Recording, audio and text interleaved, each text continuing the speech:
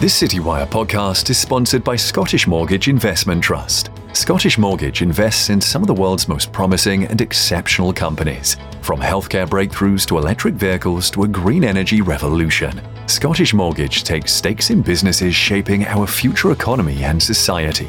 Scottish Mortgage is considered the flagship trust of Edinburgh-based investment managers Baillie Gifford. As with any investment, please note, capital is at risk. To find out how to invest in progress, please visit scottishmortgageit.com. Hello, I'm Caroline Hugg, and we are currently at the Wealth Manager Retreat in the Grove. Today, I'm joined with Grace Lay, who is the AAA-rated fund manager of the Artemis Corporate Bond strategy. She was most recently listed as the #1 fund manager in our 2022 Alpha Female report. Grace, thanks so much for being here today. Thank you for having me, Caroline.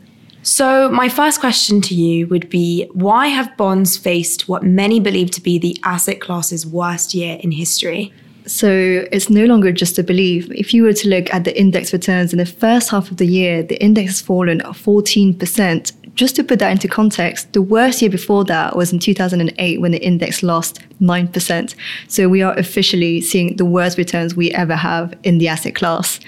And that's been driven by a number of things. The sector has really been hit from all angles here, where on the one hand, credit spreads, so that's the extra amount of yield you're getting paid to own a government bond, has really ballooned out on worries around the economy. On top of that, you've also had government bond yields blowing out on the concerns around really high inflation. And do you think that the bear market in fixed income is over?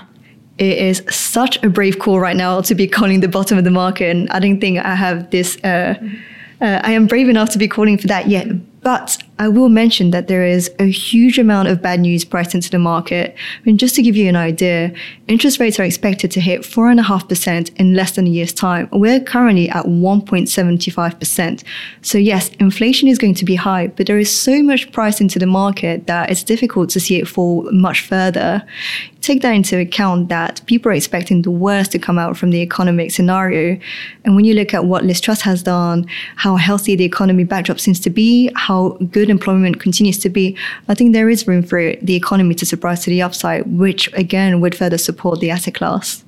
When do you expect interest rates to peak, and how do you hope to benefit from this? So markets are currently pricing in interest rates to hit 4.5%, I believe, by May. I think that is quite a brave call. I mean, we need to remember that the UK economy is starting to slow.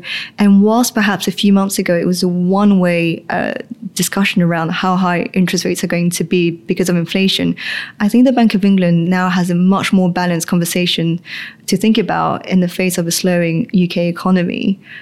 Whether they raise to 4.5%, given how high inflation is, I think it is possible.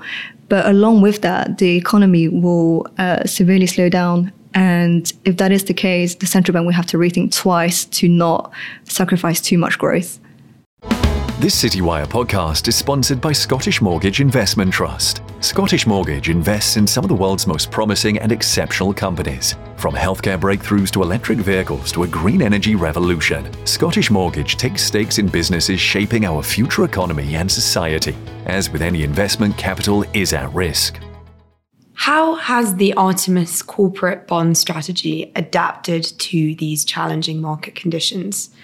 So the fund thrives on volatility. And since we've launched the fund 3 years ago, we've only been given that. So when I mentioned earlier about how much the index had fallen to over 9%, during that time, the fund's actually been able to deliver a positive return of 0.5%. So I'm not going to stand here and tell you that I am completely thrilled at having delivered 0.5% over 3 years, but I am asking you to consider this against the worst backdrop that we have seen for the asset class.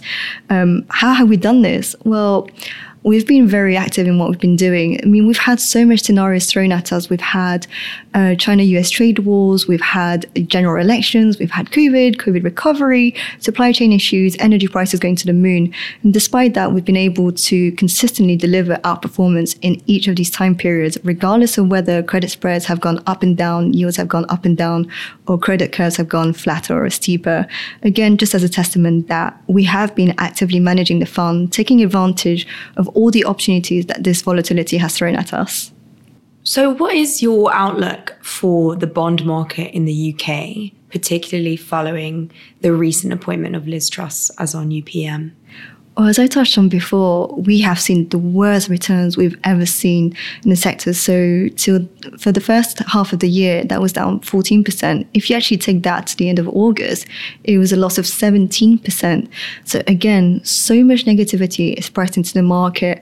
And I now see opportunity for the market to beat expectations. For example, if the Bank of England doesn't end up hiking rates to 4.5%, there is room for the market to rally.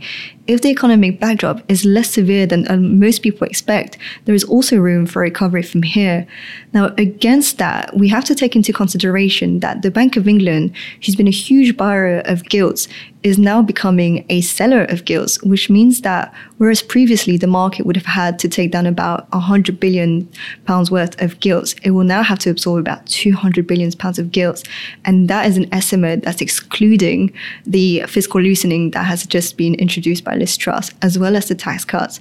That means that the parts of the market that have hugely benefited from QE and from Bank of England buying bonds, that is long-dated bonds, I expect will suffer the most in this scenario.